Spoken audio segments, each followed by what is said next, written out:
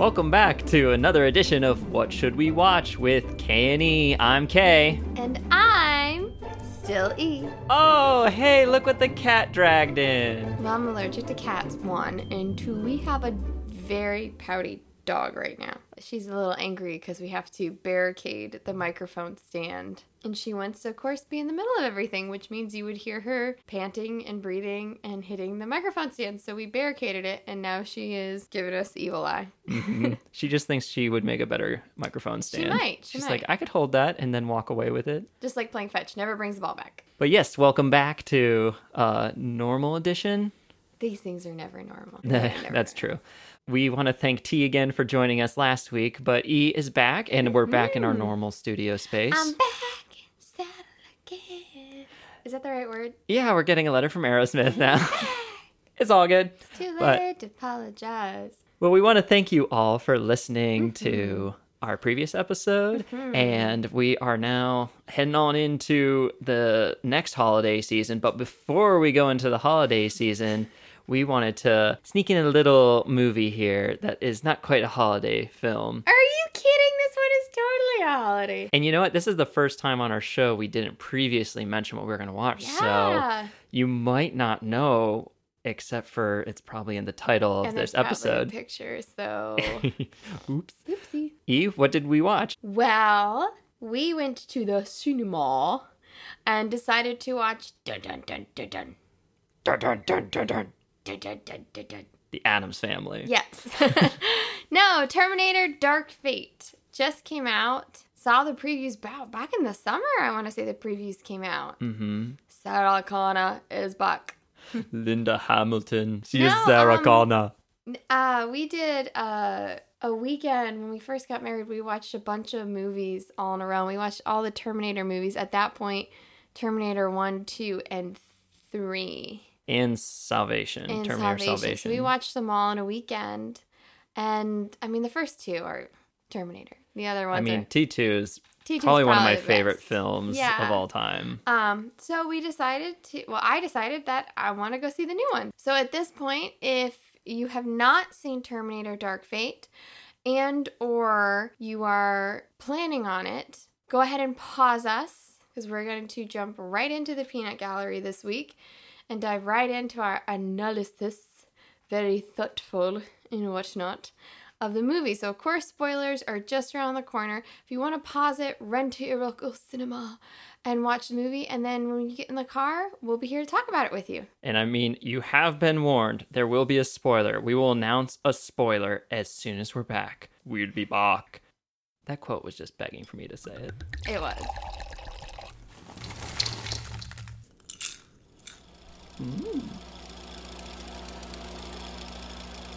All right, and we're back. They killed John Connor. There, Oh. got it done and over with. Shoot. Pulled the Band-Aid off real fast. They killed John Connor.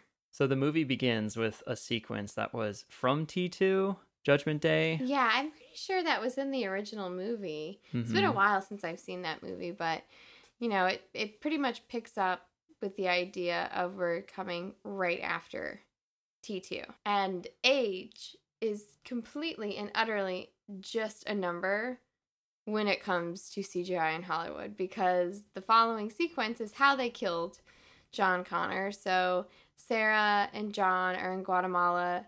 Judgment Day was saved. They've restarted their lives. They're in this open air cabana kind of bar restaurant, and the Terminator just comes out of nowhere.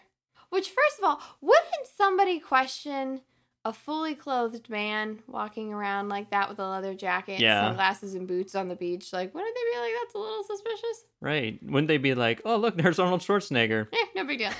But no, they looked amazing in that shot. All of them did. You couldn't tell they were CGI at all. And you told me that on the way back from the theater, you were telling me how they actually got the actors themselves, like Edward Furlong, who played young John Connor in Judgment Day, and Linda Hamilton and Arnold. They actually had them walking in for those CGI characters. Yeah, so they can kind of get like the body movements down and everything. But it looked especially amazing. Edward Furlong, when he turns around And when I saw his face, I was like, dang, that looks like kid version him. Like they almost recorded this several years ago. And same thing with Linda Hamilton. It looks just like younger her. But I do question. So the Terminator comes and completes his mission by killing John Connor. But would Sarah really turn her back on the door? Like, the whole thing is she had her... Well, there was no door. It was an open air, like, bar in Havana. But she had her back to the entrance. And that was kind of like that... It doesn't seem like her a whole lot. But did this take place right after Judgment Day? So there had been no other Terminator sent. So maybe she thought, like, it was all over. Everything was fine. I don't know.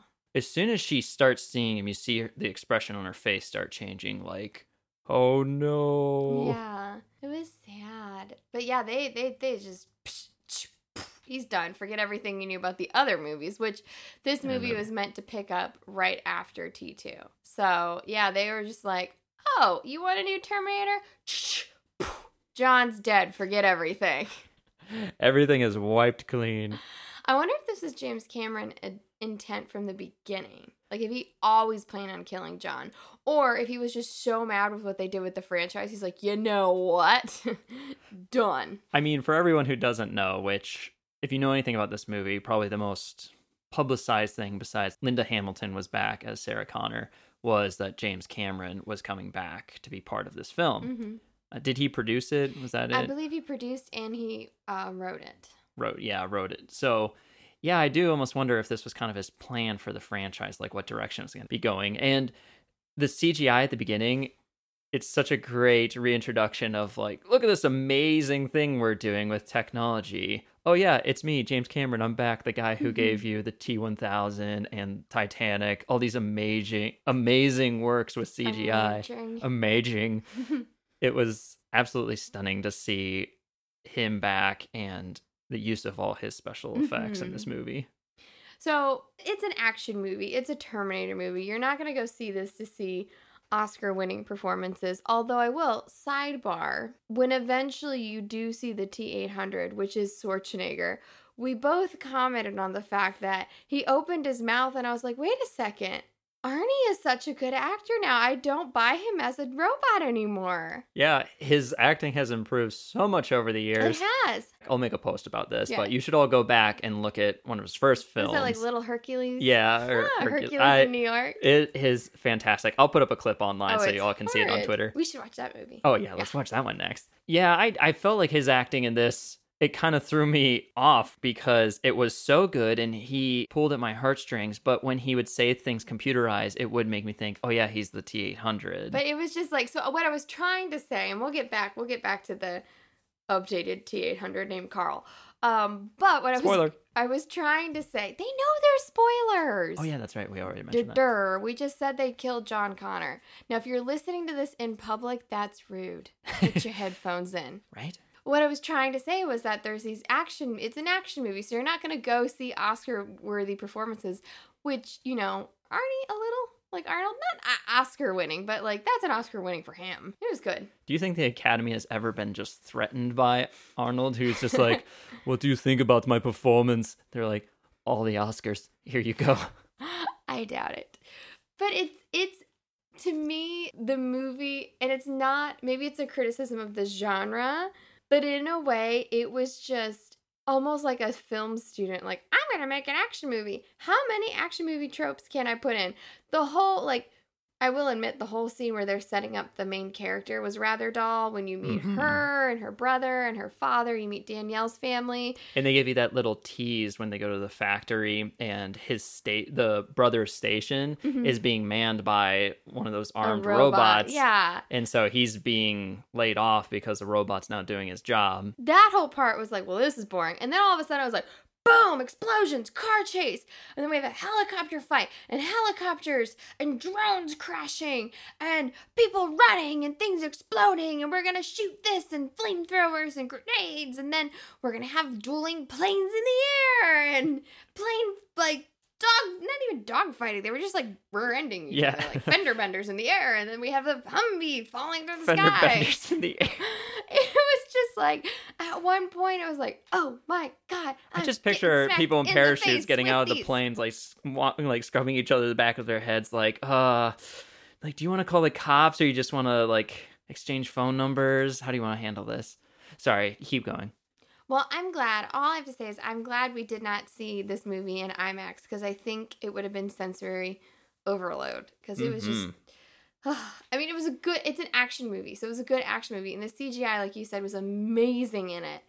But holy Batman, whew, give a girl a break. I can't breathe.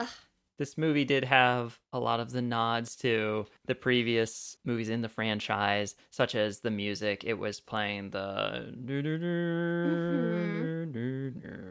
And then also, of course, the Terminator classic sound, the that drum noise. They didn't play it that much, which I think was good. Yeah, exactly. I think it could have been overdone. And they also, too, you had mentioned like the sound effects in this movie. When was it? There was something specific that the T-800 did where, when he smacked his knee back into place. Yeah. And it made that like very metallic sounding chunk noise. That was a quick little throwback to the previous movies. Although I will say that I felt like this was a very feminist perspective Terminator. Don't you? I mean, Arnold was only in maybe the last half an hour. Yeah. It took a while for him to actually get into this movie. And we were introduced to it was the equivalent of what Arnold's character was in Judgment Day, but it was somewhat different. The character Grace, she, instead of being a machine entirely, she was an augmented human. And let's just take a moment and marvel at human nature at its finest. That woman is on Amazon. Yeah, she's incredibly tall. She's incredibly tall. But she does the electricity ball landing. But could they have taught... So she lands on the bridge, but she falls through the bridge. Yeah. And then, like, ping-pongs through the bridge. And there's these two people that, like, try to help her. And then there's, like, the scene where she does the quintessential beat up people and then steal somebody's clothes and car.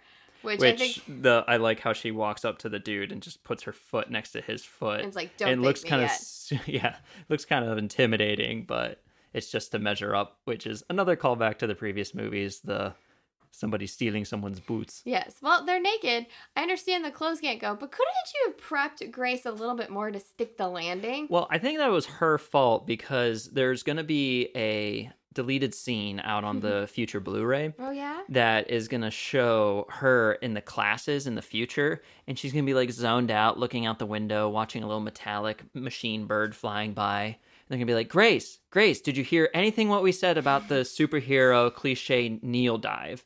Oh, yeah, I got that. Are you sure? Well, first of all, no. Don't blame her. They stuck her on the bridge, but instead of getting her on the bridge, it was through the bridge, so she went through. So yeah. I blame... Somebody got fired in the future. Somebody got mission control. Somebody's going downhill.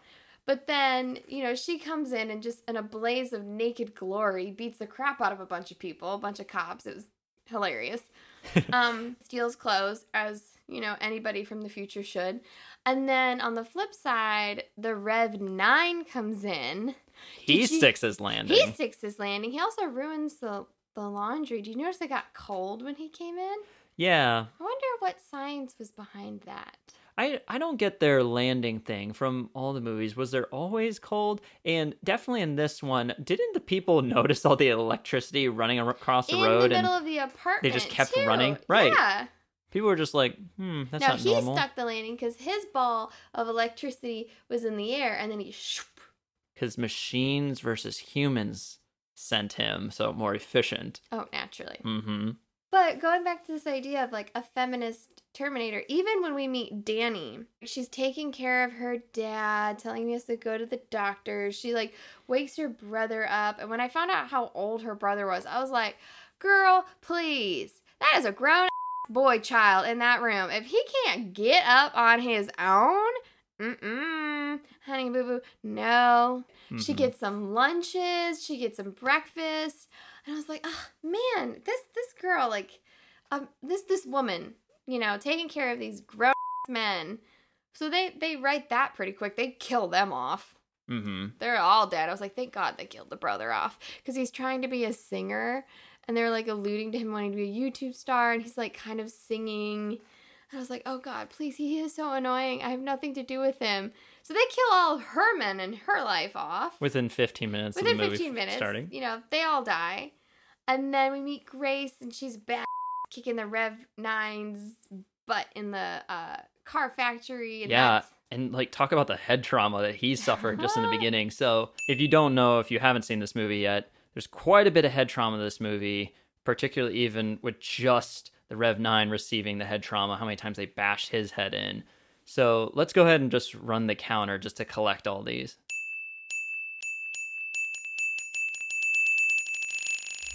I think it's smoking case. Should we, like... I know we're not done, but... Oh, shoot, put it out, put it out. Okay, we're good. We're gonna have to get a new counter. Good Foley work, by the way, on the... You're welcome. But definitely. And then, of course, you know, Sarah Connor comes back. And it's just these three bad women for the majority of the movie getting done. Mm-hmm. It was definitely... I feel like there is a feminist dissertation somewhere out there on how they attempted to be feminist in this movie, or the fact that these women were doing and making decisions for themselves. And even just Danny being the savior in the end. Can we talk about when Sarah shows up for the first time? Yes. So it's after the big chase scene, which, what kind of truck was the Rev 9 driving? Have you ever seen a dump truck with a plow on it before? Oh, yeah. How convenient. I mean, in Ohio, and for all your listeners up in Canada, that's like every truck. How else do you think we got around in Ohio? But Sarah Connor makes her grand entrance, and they did the cliche. The car drifts in, the door opens up, and they pan to the low shot, and just her foot comes down, and I was like, please do it, please do it. They do the boom. Bone chilling. It was so epic, and she just like slow-mo, pure bad, just like boom, boom, boom, shooting everybody.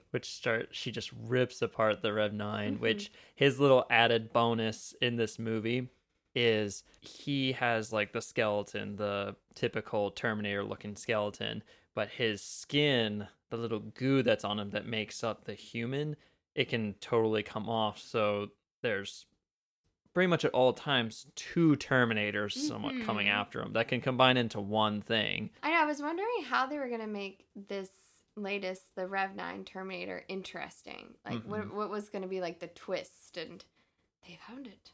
All right, before we continue with the story of Dark Fate here, let's hear from our resident model, Stefan the model. So take it away, Stefan. So model. Oh, thank you, Kay, for once again having me. Hello, everyone. It is I, Stefan the model. How are you doing, E? I missed you so much last time. Oh, I'm doing very model. Thanks for asking. Oh, you are using my verb adjective noun. Thank you very much for doing that. I'm glad to hear that. Anyway, I am here today to talk to you about the fashion from the future. That is the fashion of the Rev 9 model. Ooh, I'm not talking about the Octopussy version. Oops, sorry about my language there. That was a James Bond reference. I was talking more about the outfit that he wears, the fabulous Gabriel Luna. Oh, it is so model, especially wearing that flannel shirt. So, whenever you're going out for a special event, be sure to wear yourself a famous movie actor. Particularly, start the night by going with naked model and then just create a flannel shirt to go over top.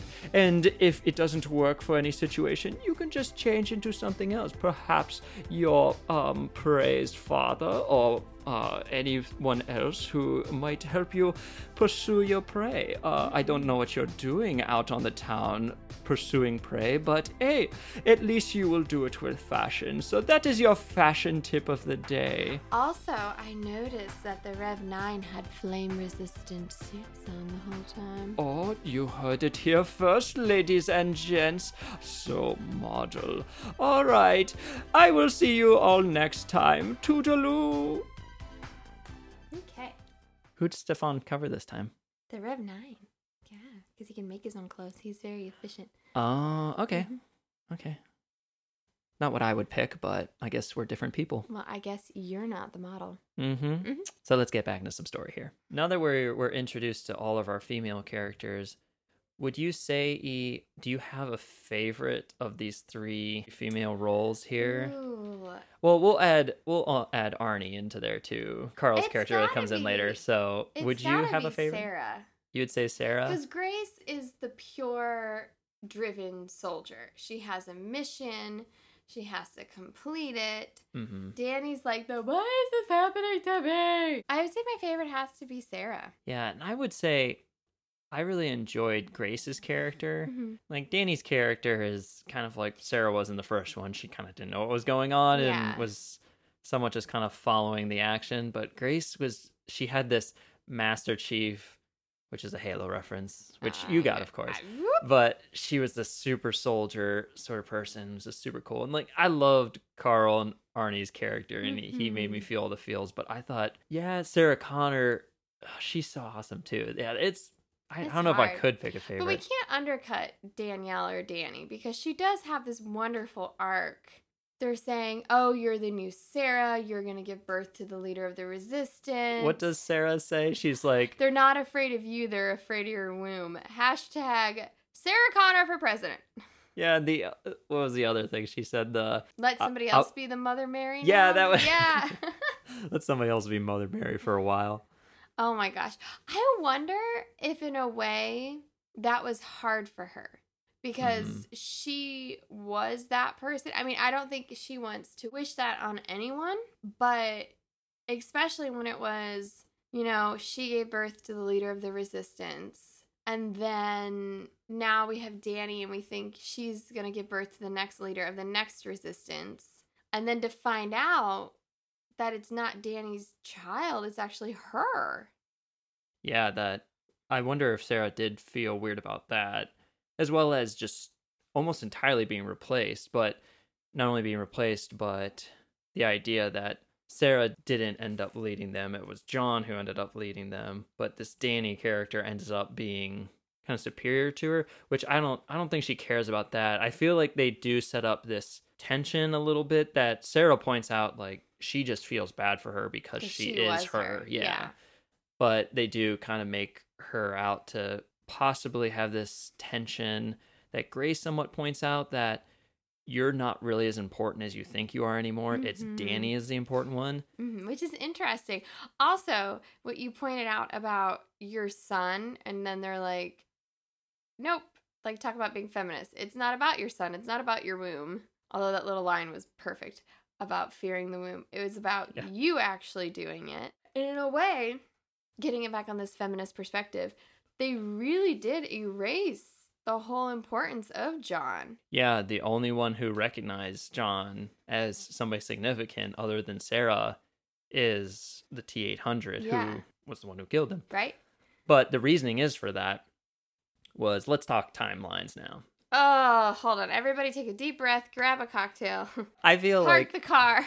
I feel like when we were leaving the theater, I felt like a little bit of a crazy person trying to figure out this timeline because I think I got it figured out. So Sarah stopped Judgment Day, and she stopped Skynet from coming into being. Legion as a company came into being and started making machines and AI that ended up taking over the world, and they started sending all these Terminators out, taking out people, and then they sent back some people to possibly take out John Connor. They maybe sent T-800s to send back too. But wait, what? How else were the T-800s? Why else were there other Terminators being sent back that Sarah Connor was pursuing? Wait, no, they were after Danny. The T-800 that killed John, like, who sent that? Did Arnold say it all? Did his character say it all that he was from Skynet or Legion? I thought he was, because he didn't recognize Legion. Oh, that's right. Shoot. Oh, my theory's out the door My then. head hurts. But I don't. when Grace has that flashback, or flash forward to the future, you get to see Legion has taken over very similar to what Skynet has. And they have the Doc Ock kind of looking Terminators. Are creepy.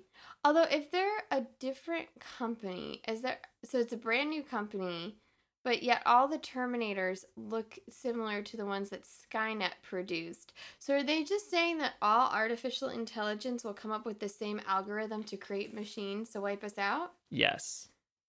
So should we shut off the Alexa in the other room? Probably. I feel like at this point with the future, these movies, it's so alarming to watch these movies because it's very obvious that the whole point of the Terminator movies is to say, let's fear what we're doing with technology because we're making it so automated that eventually it will control us. So what do?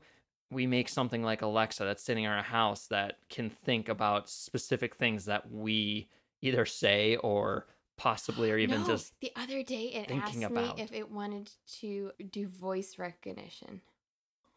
Yeah, no. Nope. We've overridden your voice recognition. Launch security codes. All your passwords are out on the internet now. We've become a conspiracy podcast now. We've left movie podcasts and now we're into conspiracy theory. Because I wouldn't be super surprised if somebody came up from the future, grabbed me and say, come with me if you want to live, which she didn't say that. She said, Grace? Come with me. Grace said. Mm-hmm. She said, come with me if you don't want to die in the next 30 seconds. Nice little... It's almost tweak. like they were handing the audience the cheap plug and they just like pulled it back really quick. Yeah, nice it's like move. Teasing foreplay. Mm-hmm. You know what? That really is. Like, what is more than foreplay than nostalgia? Like, ooh, you like Care Bears. Here's some Care Bear stuff. I don't know why I'd pick Care Bears. I feel to Care Bears. No, I'm not doing that. Let's clear things up. If anything, it's the gummy bears, but... Ew, it's sticky. But I think the most important thing, here's a lesson and our tip for watching this Terminator movie and any Terminator movie. Take any chronological, sensical, timeline-orienting aspect of your brain and just chop it out and throw it away before you watch the movie. Yes, and if anybody comes from the future saying that there's this company called Amazon that takes over everything, just don't be surprised. It's gonna happen. This movie is telling us about our future. Even though they are all like, ooh, we can make super soldiers and Terminators, and these machines got so smart they took over, Grace had a major design flaw where her, like, metabolism, I don't understand this. Her metabolism, it was... Wait, this is really confusing now. I'm thinking about it. God, Terminator, you're making my head hurt. So she's like... This is all the plan of Skynet. Oh! Or Legion. Oh! Or Amazon. Oh! What if in, like, make another one, it's like, Legion's actually Skynet. And Sarah's like, no! Anyway. No! So...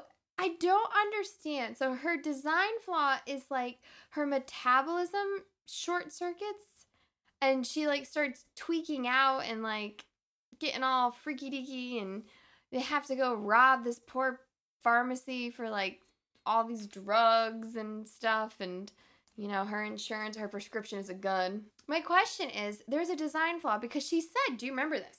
My metabolism runs very fast and high. Because if you're going to kill a Terminator, you have to do it in the first try or you don't get it. So that's why she was saying she was like coding out. But does that mean she was only built to kill the Terminator and then she was going to die? Yeah. How does that work? That's true. She was basically pointing out she's kind of like a time bomb that really has no longevity. Yeah, that's not a really good system. I don't know. It's just like, wouldn't you think about maybe making a better augmented soldier? And like the list of drugs she had was like all the drugs. And methinks in the future it might be a little bit hard in that post-apocalyptic world to come across all those different drugs and add them together. So how does that work out? Plus, she takes, what is she like, Heisenberg it and... Yeah, her and Jesse make it in that RV. Right? Because then she gets all these pills. And she I like when them... Jesse comes out and he's like, yeah, augmentation.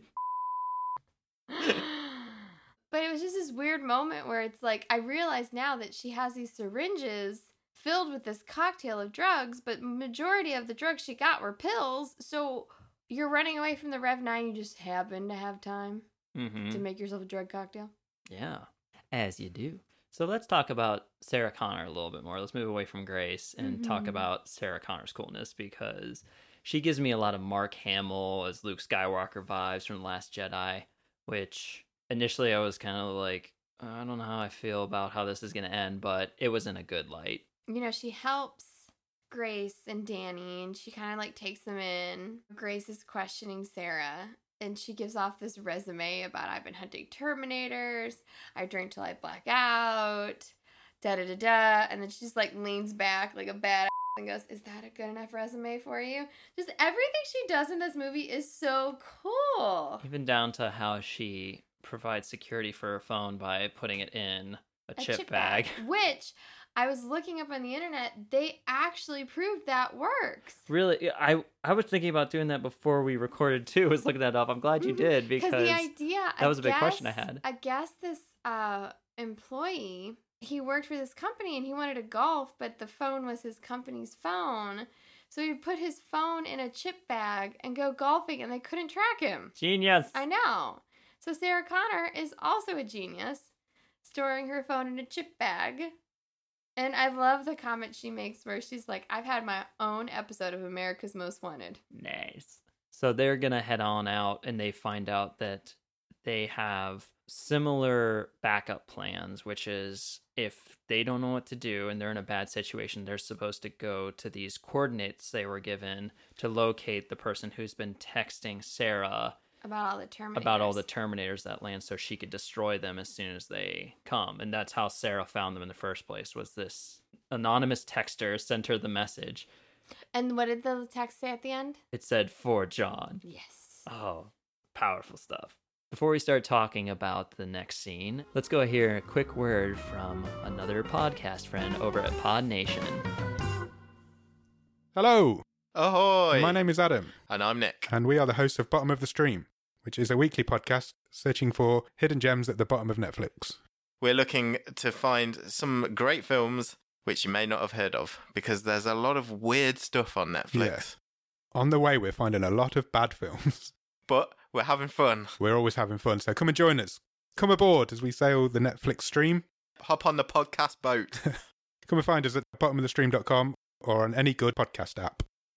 So that was Bottom of the Stream podcast from Pod Nation here. Check them out on Podchaser or wherever you listen out to podcasts.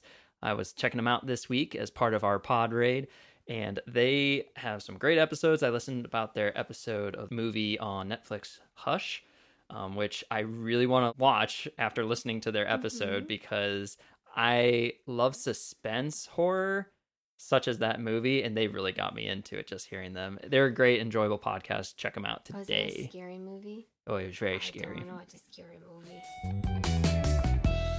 So the girls... Ah, no, they are not girls, they are women. So In the fact, women... one of them isn't really all woman. So the augmented woman and other women, Yes.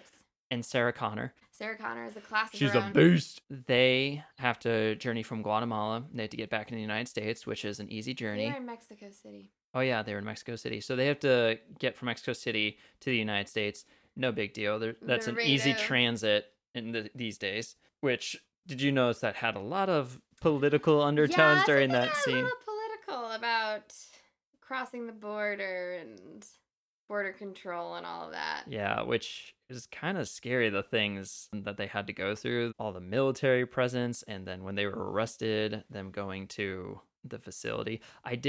Speaking of that scene, I did love when the Rev 9 made the drone dive bomb and try to take her out right there and then. I love how Grace busted out of her restraints because she's super strong, so the little zip tie restraints that they put on people nowadays, that's nothing to her. So she's playing along with them and like, yeah, we'll just get arrested, I suppose. But then when she sees that, she busts out and she dives after, tries to save them. If she's a super soldier, why didn't she just take all the border control people out?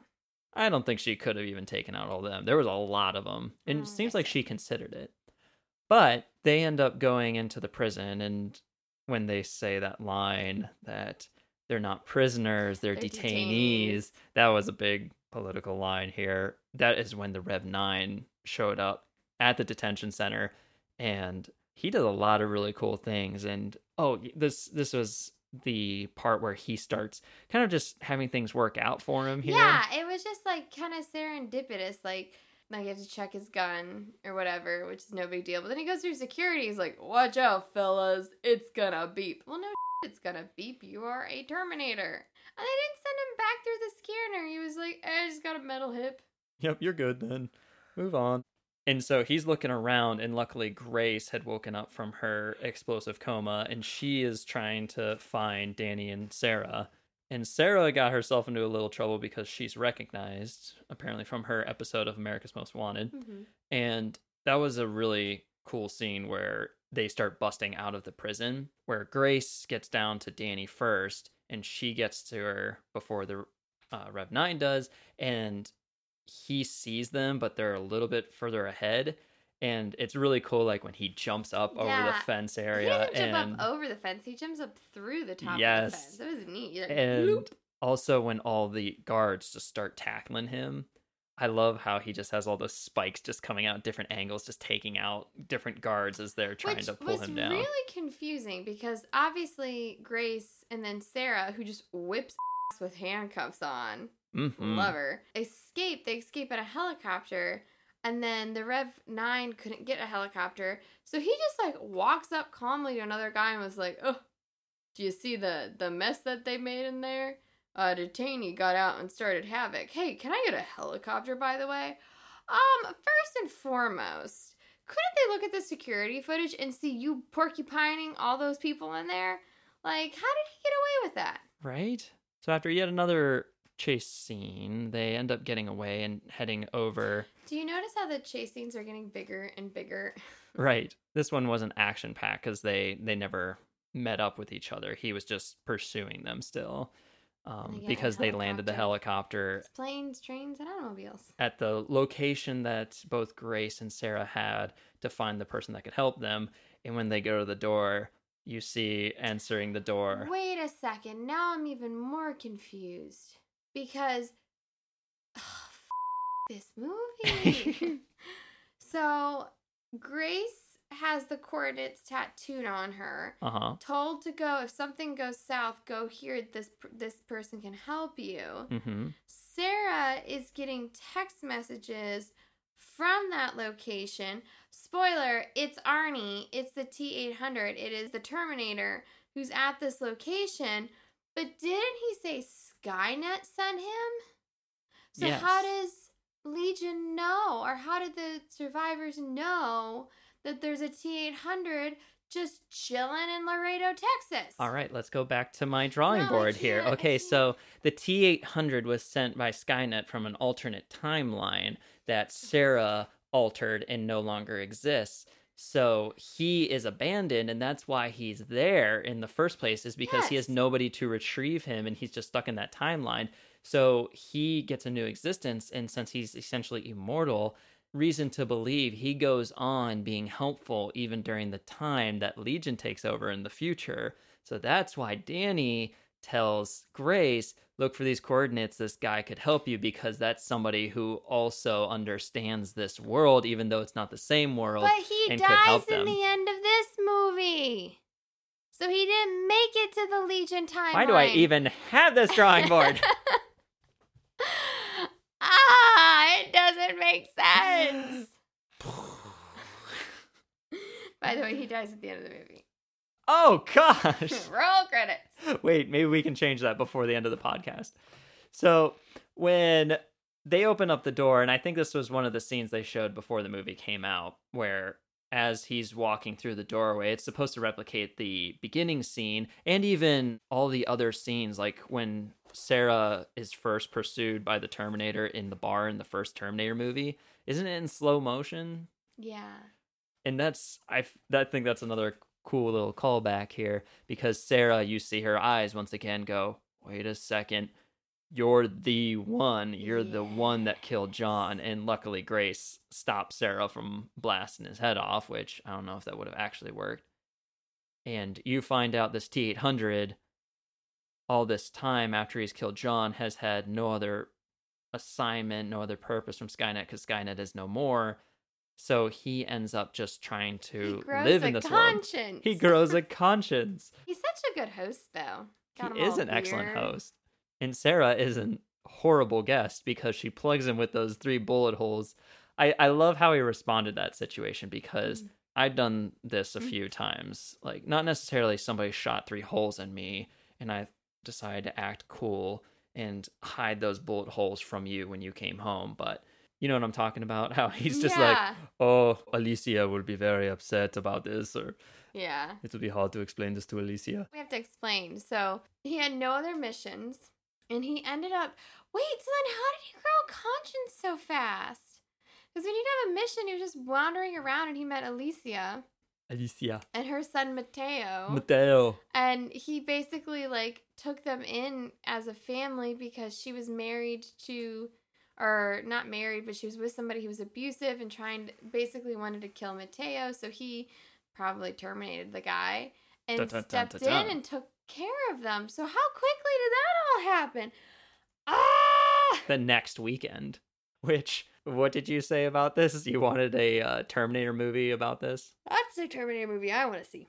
Mm-hmm. Terminator gets a heart and a family. Well, it had to be a single, so it's Terminator gets a family. Instead of like Dark Fate or something. Heart family. Heart family. No. Dinner's ready. You need to put your clothes away. Alright, it is time to talk to you about the birds and the bees. But yeah, so he has like this sweet little existence in the woods. It's just so weird. Yeah, and he's this guy named Carl who works in drapes, and they have this little sequence where they do some training for Danny, and then Sarah points out we have to come up with this plan where we have to use Danny as bait, make a kill box. Right. So they decide that they need to leave that location. Arnie sends away his family because he knows probably the Terminator is going to come to that location. He doesn't want his new family to die, so he sends them off. Oh, and did you notice the scene when they're talking about using Danny as bait? Arnold's sitting there with that dog up against him. Yeah. And for anybody who doesn't know, in the Terminator franchise, they point this out in the first movie. It shows in the future they have those dogs that anytime a Terminator comes around, because they're able to disguise themselves as humans, dogs just go crazy. Mm-hmm. So what's cool about that is it shows that he is now more recognizable as a human than he is as a machine. And that's apparent because the dog isn't freaking out around him. The dog wants to stand right next to him. Of course, they have another... Like, James Cameron, I would hate to have sex with him because his foreplay is just a bunch of teasing. When he goes to pick up the Terminator glasses because he puts on his leather jacket. And then the Terminator, the T-800, goes to pick up his sunglasses. Which, fun fact, those were the actual prop from Judgment Day. Really? Mm-hmm. Well, he looks at them and then's like, nah, not going to do that. That would be a cheap ploy. Plus, now I have such range in my... I can't do Arnold. I'll do it for you. He has such a range in his acting. You don't want to cover those soulful eyes. I was talking to you about the Arnold accent. A lot of people want to do this and just want to do angry, Total Recall, Arnold. But when you do Arnold, you have to be much more chill. He's just a very relaxed guy, you know? I do. Yeah. So part of their plan is they decide to get some heavy-duty military artisanal chickens. Wait, is it really heavy duty? What did they get? The EMP grenades that they wanted to use to take out the Rev 9. So they get those from a dude, which that military guy, like, what does Sarah Connor have on him that he just hands that stuff over? That's very curious. Like, that doesn't make any sense.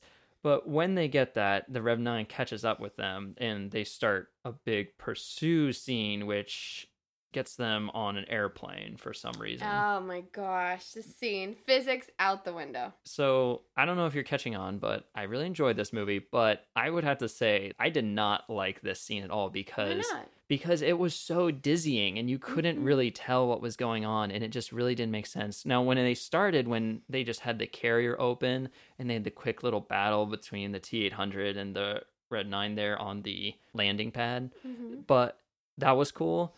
But I didn't like when they were flying around when the ship was falling. They had the fender bender in space. Yeah.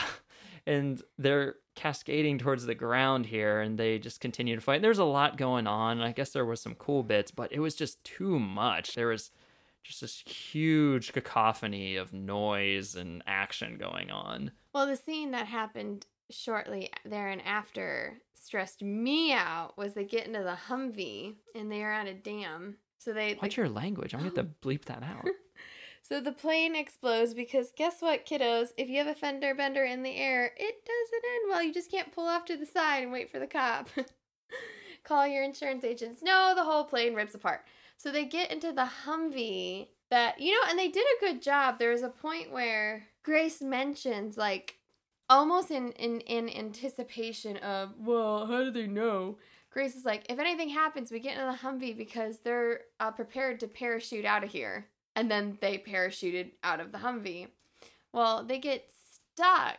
In the Humvee. Under the water. Underwater. And as soon as the Humvee, like, plummets into the water, they're at the bottom of the dam, and it's, like, rushing water, I was like, oh my God, they're trapped. It was like Titanic all over again. No, Titanic didn't bother me. Really? Because Titanic was like water was filling inside the vessel. They were completely enclosed inside of the Humvee for a while, which, Mr. Rev 9, if you were smart, there were several moments throughout this movie in which you could have just allowed Danny to kill herself. This was a prime moment. So they're in a Humvee, they're underwater, they're trapped. If the Rev 9 was smart, all he would have done was like kind of like swam up on them and then been like, oh, they're going to run out of oxygen. Cool. And just sit there and watch as she dies. Mission accomplished. Right, he could just sit on top of the car and do. Maybe poke a little hole in Yeah, there just like keep Boba's head over like, I'm still here. Oh, I said it twice. Oh. Sorry. What am I going to do about that? Better not say it one more time. He could have just, movie could have been over. He could have completed his mission. Mm-hmm. Had a coffee break. Let life sort itself out. It was, even though Arnie, the Carl Drapery Terminator, got a conscience, which maybe that's why they had to give him a conscience, because he's a better actor. But even though he is kind of this softer, more gentle Terminator, he throws down, right? That underwater fight scene between him and the Rev 9 when they just, like, fell out of the plane. Yeah. All of that. But you had pointed out that, of course, they... that Humvee scene. Just the Hummer, it just freaked me out when they're underwater. And they escape, and the Rev 9 isn't good at swimming, and he gets swept away, and they manage to surface quick enough so they don't drown. And then, of course, lo and behold, Super Soldier Grace, she starts, like, coding out again. Mm-hmm. And that's when, Arnold shows up with just the one arm. That's such a Terminator cliche thing, too. He lost an arm. Because that happens definitely in the first one. Because when the Terminator at the end is reaching for Sarah Connor, he's just got one arm left at that point, doesn't he? Oh, yeah, it's just like he's crawling. Yeah. Mm-hmm. And then in the second one, he just has one arm left in that too, right? Yeah, I'm pretty sure he loses his arm. Because he's going down into the thing, and that's when he gives the thumbs up. But yeah, we see Carl, and he's all beaten up, and he looks at Sarah Connor, or he says to Grace, he says to her, "You look awful." Well, she's like, at least I have half my face. Because he's showing off his little Terminator eye, and he pulls out of his pocket some medicine for her, and that made me say to you, wow, like, what's with Hollywood's pockets? They got some deep pockets that apparently... They have the best pockets ever. Let me tell you, like, it's near impossible to hold something that long in your pocket. Like, even a pen in your pocket, that thing would spill out, like, as soon as you slightly bent over. He pulls out that syringe. Not to mention, he said, "You left these on the plane." Yeah. How did he grab them on the plane when it was ripped open and he was, like, space fighting? I think that was the whole point of the chaos of that scene, was to make it so you could not even fight James Cameron on this. This wasn't going to be another door in the middle of the Atlantic situation. You cannot slow that scene down enough to say, like, whether or not he grabbed it. He didn't. He grabbed it then. Yeah, but of course, they get her all fixed up. Which leads us to the big, epic final battle scene. Which stressed me out. They're, like, in this dam, in the basement of the dam, and they're fighting, and Grace has like that hook and she's gonna... I love the noise that makes and how hard she's swinging that. Don't do that action. Oh, yeah. Hey, the people at home couldn't see that. So people at home, don't made describe a it. circular motion with my wrist. He made a very back and forth, Linear. linear movement. Paint that picture in your head. Please don't. That's a different noise that comes out of that action. Oh, not that noise. This is getting bad. Okay, anyway, that's when Danny has that big moment where she's very much standing up to him and she's playing her role as the bait. And she really comes out of her own and is not a helpless person at that point. Mm-hmm. And they get the Rev 9 on the ropes and they're... more like in the spinny fast machine thing. Mm-hmm. And they were pushing him into there. And this was a moment that my heart broke for the T-800 because he not only gets him into that machine, but he continues to put his body into the machine more to make sure he's good and in there, putting himself at risk. And Grace grabs him and is trying to pull him out, and he's looking at them like... He does have a moment of... Yeah, he's just like, oh gosh, maybe this wasn't a good idea. But the whole place explodes, and Grace is...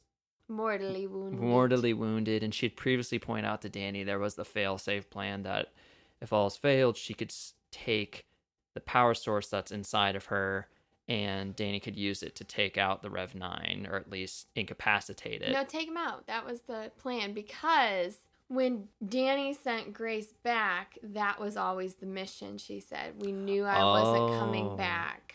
I had it in me all along. So Danny had to like finish off. I didn't notice that when watching the movie. She said that, no, Grace tells her like this was the mission all along. I wasn't coming back. Okay, so Danny finds Grace that's all beaten up, and at this point Sarah's stalking around the place looking for the Rev 9, and she starts hearing noises, and she points out to Danny, it's not dead yet, like we gotta do something. And they see Carl over there is shut down and looks like he's out. So Sarah's like getting ready to do a last stand, and Danny starts taking out the power source. And Sarah gets beaten up. Yeah, which she tried, but he leapt out of the fire at her, and it's a disheveled version of the Terminator. Reminded me of, at that moment, the way he was walking and the way he looked. It reminded me of... Thriller? No. There are no strings on me. Pinocchio? No. From Avengers. Ultron. Yeah. I don't know why. He had very Ultron-y. Yeah, he did have that look about him. He should have said something really quippy at that moment. Quippy. But Danny does end up nailing him after a little confrontation. She gets it on his head. And then, of course, Sarah comes too, and it's like Danny, the Rev 9, and then the Terminator taking a nap. And she's like, Carl, wake up and help her! They're like an old married couple at that point. Right. Like, get out of bed and go do that. I do like their relationship, how it blossomed. Like, he protected her that one point on the plane when he was shooting at her, and he just totally took Sarah and, like, hugged her to his chest and used himself as a shield. And she's like, get off of me. Right. She stands in the way of the bullet. She'd rather do that than be held by him. I don't need no man. Yeah, so the T-800 wakes up, and you see his old Terminator programming all fuzzy. I loved the Rev 9 had a really advanced scanning system when you got his perspective. And so did Grace. But the Terminator was like still operating on Windows 95. It was awesome. That was great.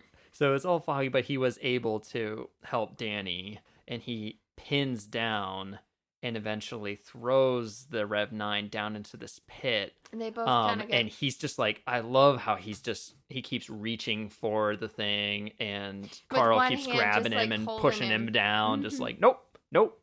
It's like fighting any toddler. You're going to bed. And the toddler starts clawing at your flesh and tearing it away. That's reasonable. Mm-hmm. And then it goes off, and you see the melted form of the Rev 9 and the melted form of and he goes, and the he's T-800. Scanning. He's like, system fatal, and then boom.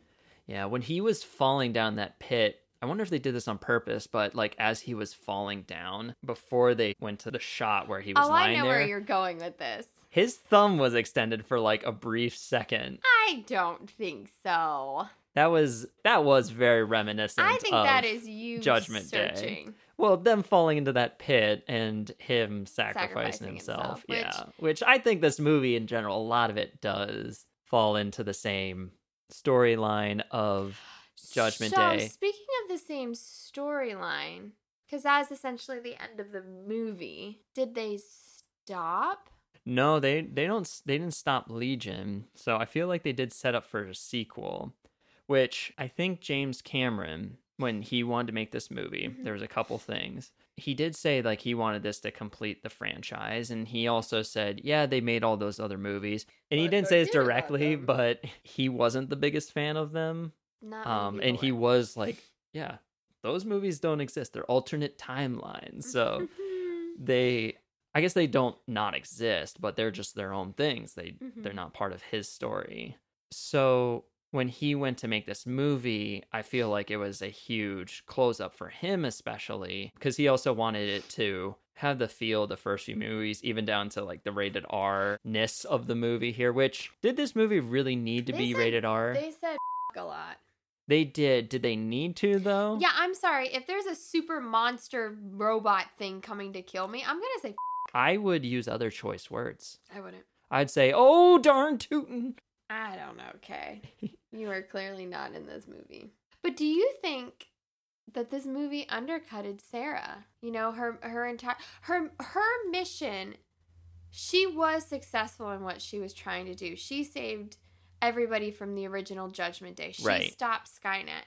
But to the sacrifice of losing her son, who she was supposed to protect. I feel like how this movie played that off was, she wasn't going to be this huge savior to everybody because what she prevented never happened. It never happened. So she never got the credit. So she never got the credit. So kill her son. I think it was very apparent by her character that she was okay with that. And she was very upset she had to lose her son after all this, and nobody knows like what he potentially could have been.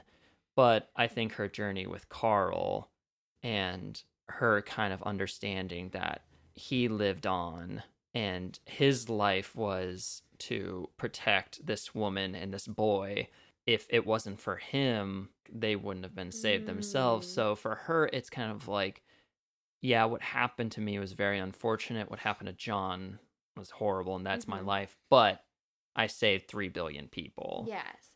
And also, and now I have to save this girl that's in my shoes here. It's my responsibility. And they say that heart-wrenching moment where she's just this hard badass, and then, you know, after she meets Carl, they humanize her when they go off into the woods, and she's like, you know, I never took a picture of my son because I thought if they didn't know what he looked like, they couldn't come for him. And then she's like, now I'm saying I can't remember what he looks like. And it's just like, how heartbreaking. So I know there's been criticism that this movie kind of undermined the character, but I don't know. Like, should she have been the one to sacrifice to save the Rev 9, or I don't know. Yeah, I don't know. What do you all think? What do you all think out there? Throw it out into the internet with the AIs, and Legion will come back and be like, Sarah Connor was not a good person. Well, what do you say, Kay? Should we saunter out of the peanut gallery and get into some good old fights? Yeah, let's get into some competition here. I'm ready. I'm back. I had a week off. I'm rusty. I'm ready to get that ring rust off. Dun dun dun dun dun.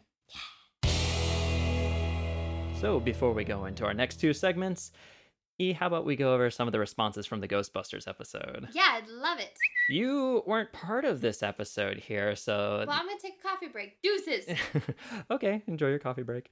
All right, let's go over some of the responses from the Instagram fans, Facebook fans, and Twitter fans. Our first question we had on Instagram and Twitter was, what is your favorite scene from Ghostbusters? On Twitter, we had our friends at Fanboy and the Hater said the human sacrifice, dogs and cats living together, mass hysteria scene. I understand that reference. Said the elevator scene is one of the most perfect scenes in film history. I super agree, Cap. It gets story, character, and laughs all in one, as does the scene where they leave the bank. Everyone gets a moment and the laugh, and it drives the story. I adore this film. Oh, I couldn't agree more. 3 hours later, another Pod Nation buddy said the scene with Slimer in it, where he goobers Bill Murray. Poor fella. Bring on the weird, says Egon, revealing to Ray and Venkman that crossing the streams would be bad. Love that too. Trivial Theater said, I don't know why, but the whole series of scenes between Rick Moranis,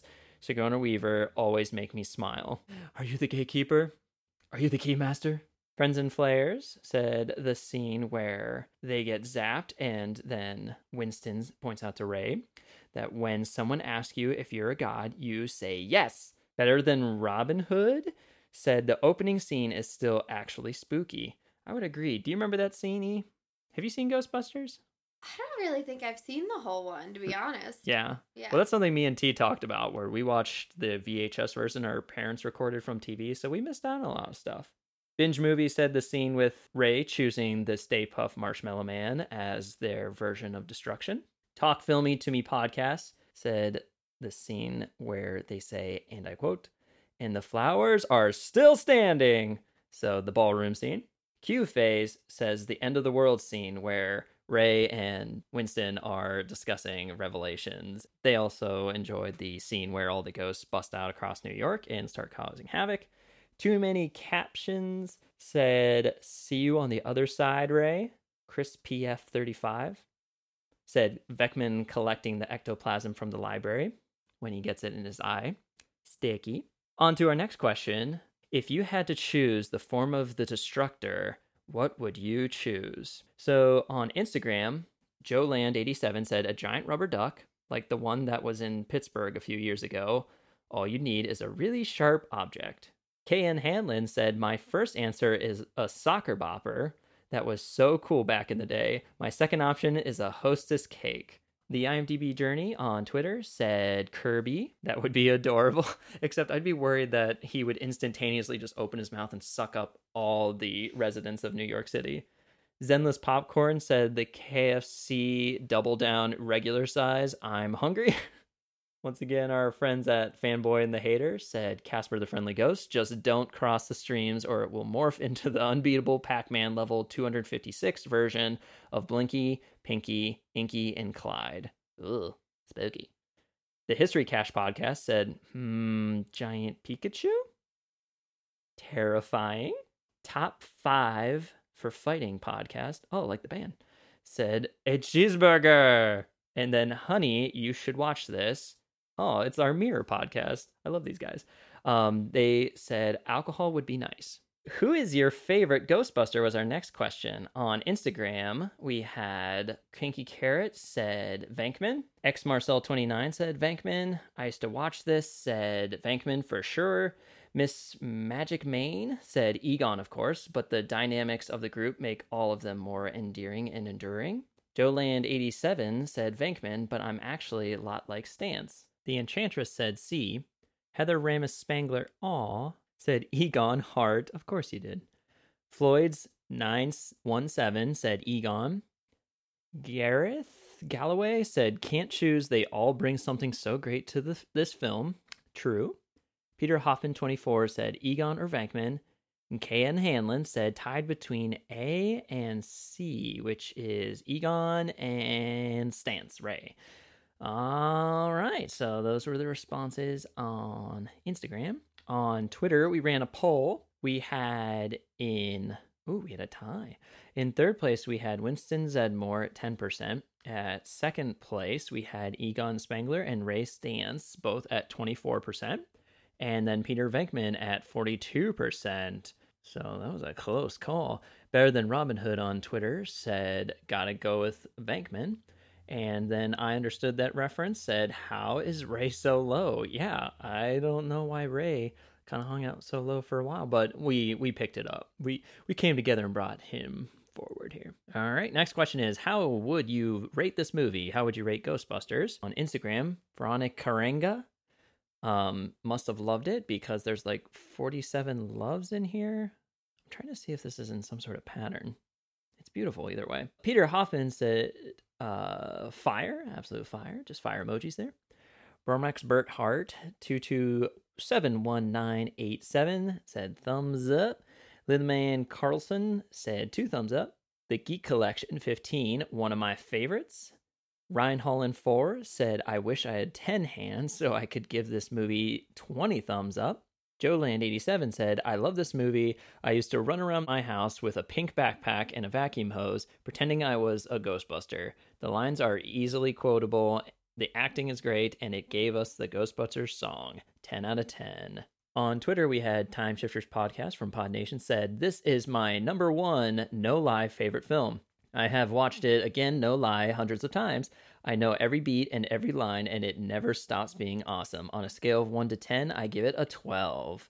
Bring on the Weird said, what is not to love about the Ghostbusters, movies, cartoons, and games? Did you know there is a location-based Ghostbusters mobile game similar to Pokemon Go? Can you believe that? That is awesome. We also did a poll on Twitter, and 76% of people said love it, and 24% just said it was okay. So pretty good rating. And also we had a couple more comments here. I understand that reference said one of my favorite films of all time, and better than Robin Hood said one of the best comedies ever made. Nice. Our last question was, what is your favorite line from Ghostbusters? On Instagram, we had Stephen James Milia said, are you, Alice, menstruating right now? CMSXT? Come sixth. Hope that's saying that right. Suck in the guts, guys. We're the Ghostbusters. KJ Pesky Artist said the line, I've quit better jobs than this. From Janine. McGuire.Shane said, this chick is toast or I collect spore, mold, and fungus. Great lines. The Canadian 000 said, what did you do, Ray? It's the Stay Puft Marshmallow Man. And Rudanian said, you didn't say the magic word. Well, nice selections, guys. So be sure, everyone, to join us next time when we do some posts on Terminator Dark Fate. So if that movie was enough action for you, how about we jump on into our segment, I Hate It When They Fight.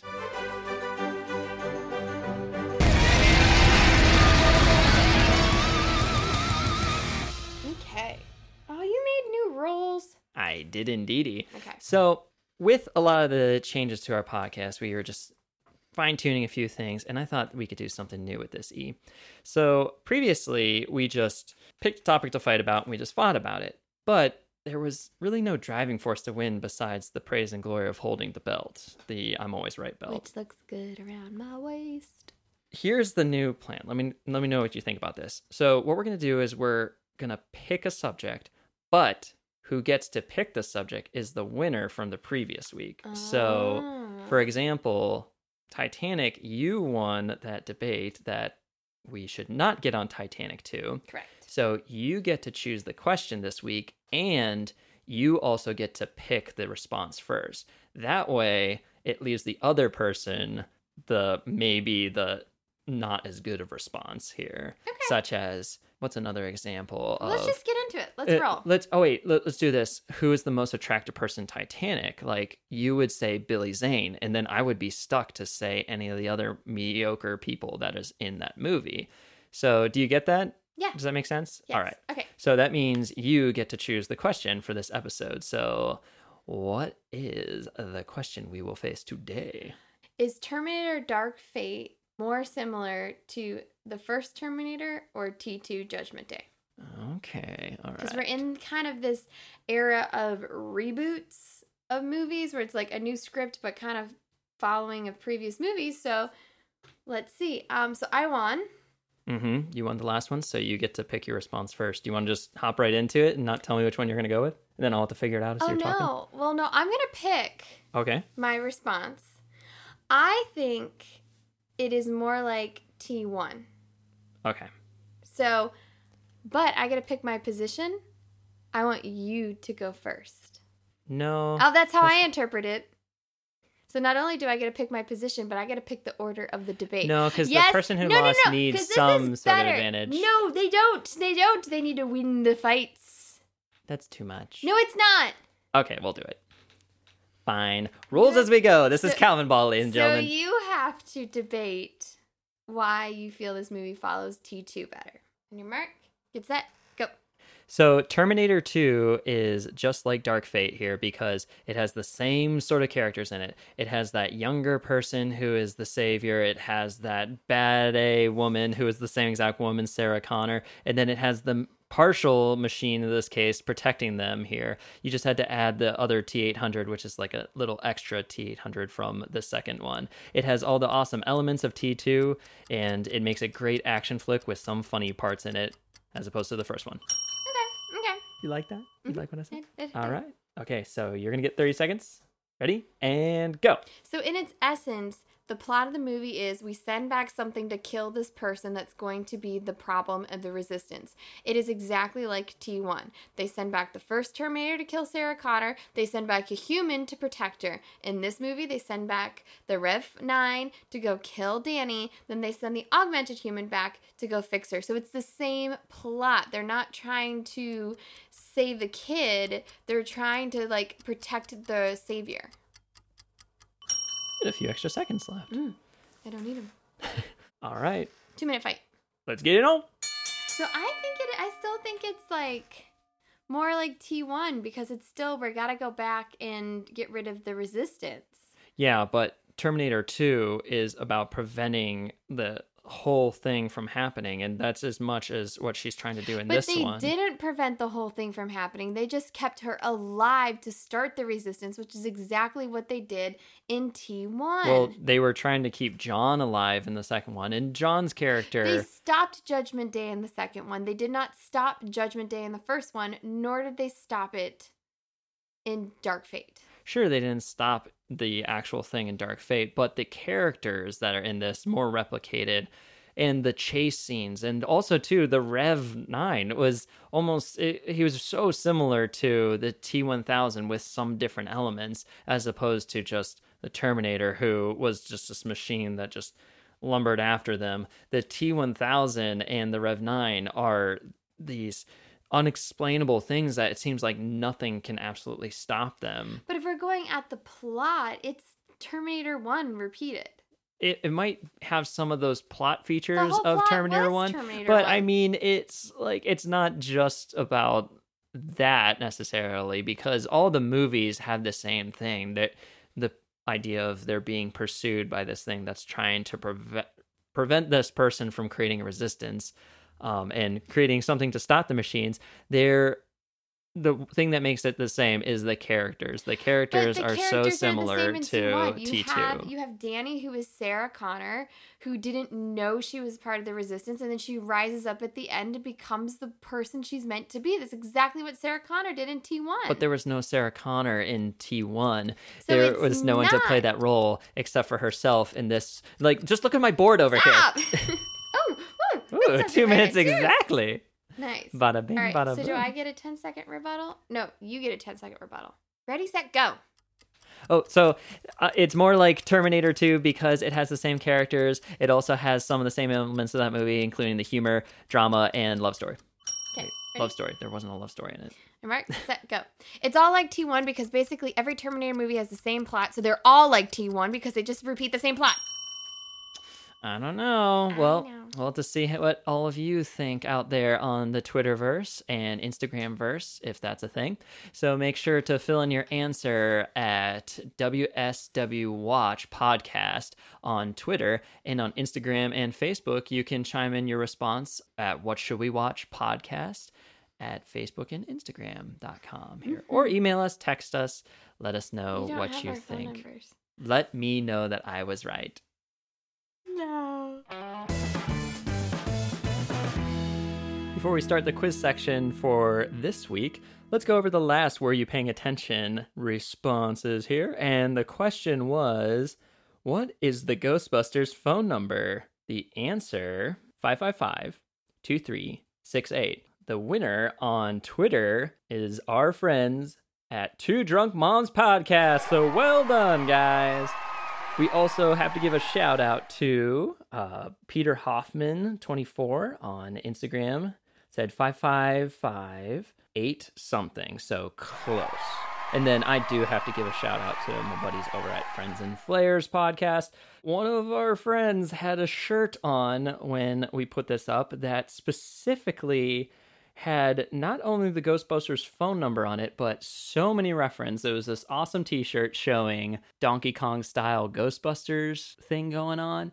And the picture, it said so many things about the movies, including the 22nd floor reference, different ghosts throughout the movie. But up at the top, the score was the Ghostbusters phone number. So yeah, I have to give it to you guys as well, too. So that is Two Drunk Moms podcast and Friends and Flares podcast on Twitter. And then on Instagram, Peter.Hoffman24. So check them out, guys. Well done. So let's get to quizzing for this week. All right, since I'm back in the hot... No, you're in the hot seat. Yeah. I'm in the saddle. I'm in the potato seat. Our next segment, were you paying attention? Cue that music. All right, first question. I'm ready. How many Terminator outfit steals did Grace do in the movie? Crap. Like what? How many different outfits did she go into? How many Terminator outfit steals did she do, where she takes the clothes from somebody? Oh. 2. There's the detention center. Mm-hmm. And the first one. And then the first one. There was a third? When she goes into the factory, she beats up the security guard and puts on the security guard outfit. Oh, I know when the third one is. It's when she goes in the factory and she beats up the security guard Yeah, and she takes the security you did guard. get that one right. I got it right. What was the T-800 watching on TV when the women showed up at his house? Football. Football. American football. What is the slogan on the van for Carl's drapery business? Hint, it's a play off of one of the famous catchphrases from the movie. Come with me if you want to drape. Do you want to drape forever? Oh, wait, that's coming. Think the famous lines and think what drapes do.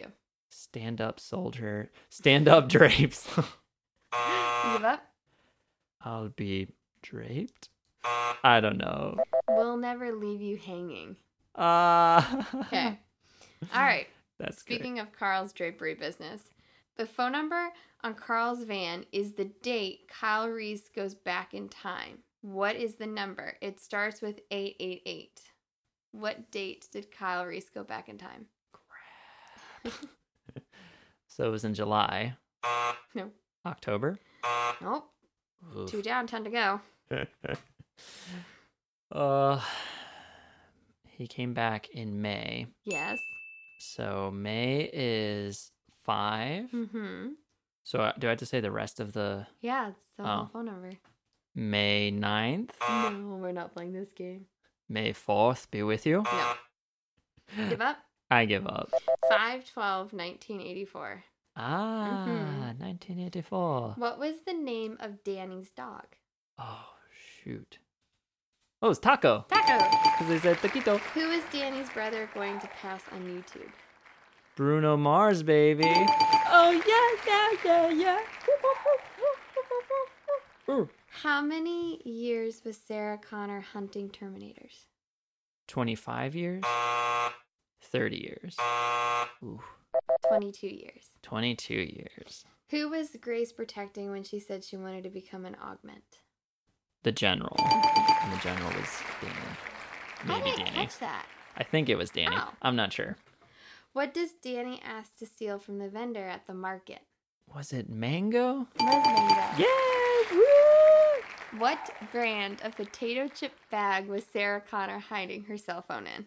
Oh, I know the answer to this one. It is a Ruffle cheddar and onion tomato bag. What's a tomato bag? Potato chip bag. Tomato chip bag. Potato chip. It's Ruffles. Nice. That's the brand. How'd I do? I got them all right. No, You're you right. did it. You Oh, did it I'm all so right. proud of Thanks. You I'm did so it. proud of me. You did it.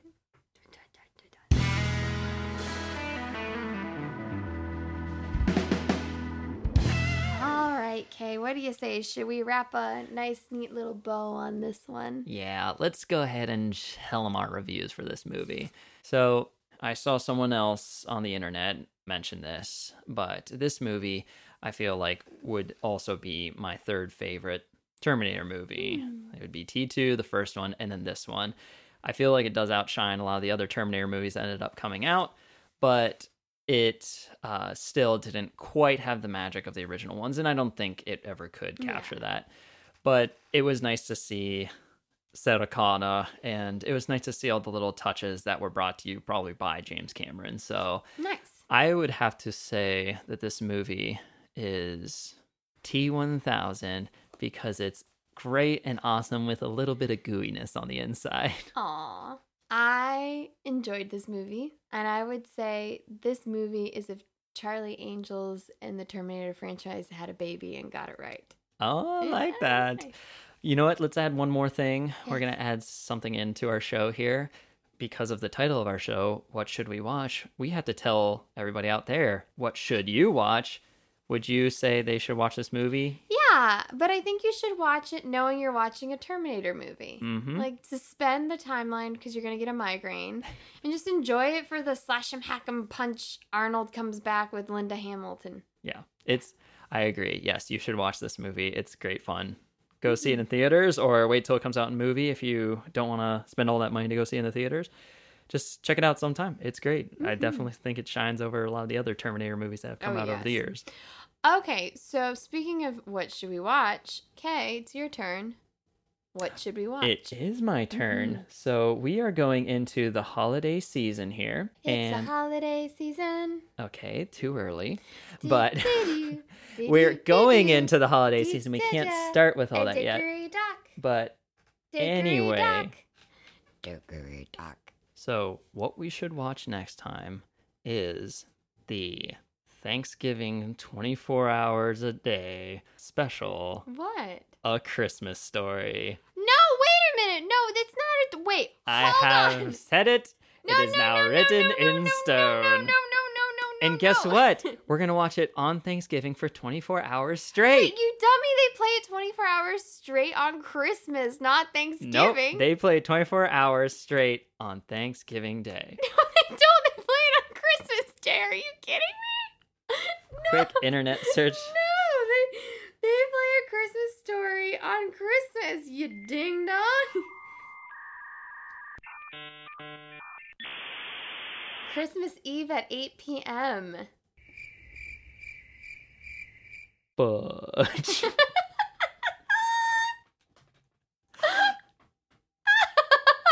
All right. So anyway, our next episode will be coming out after Thanksgiving, and the movie will be A Christmas Story. You're so proud of yourself. All right. Thank you all for joining us. We hope you enjoyed yourself. Someone's enjoying themselves over there. We will see you all next time. Bye. It's like 24 hours of the year.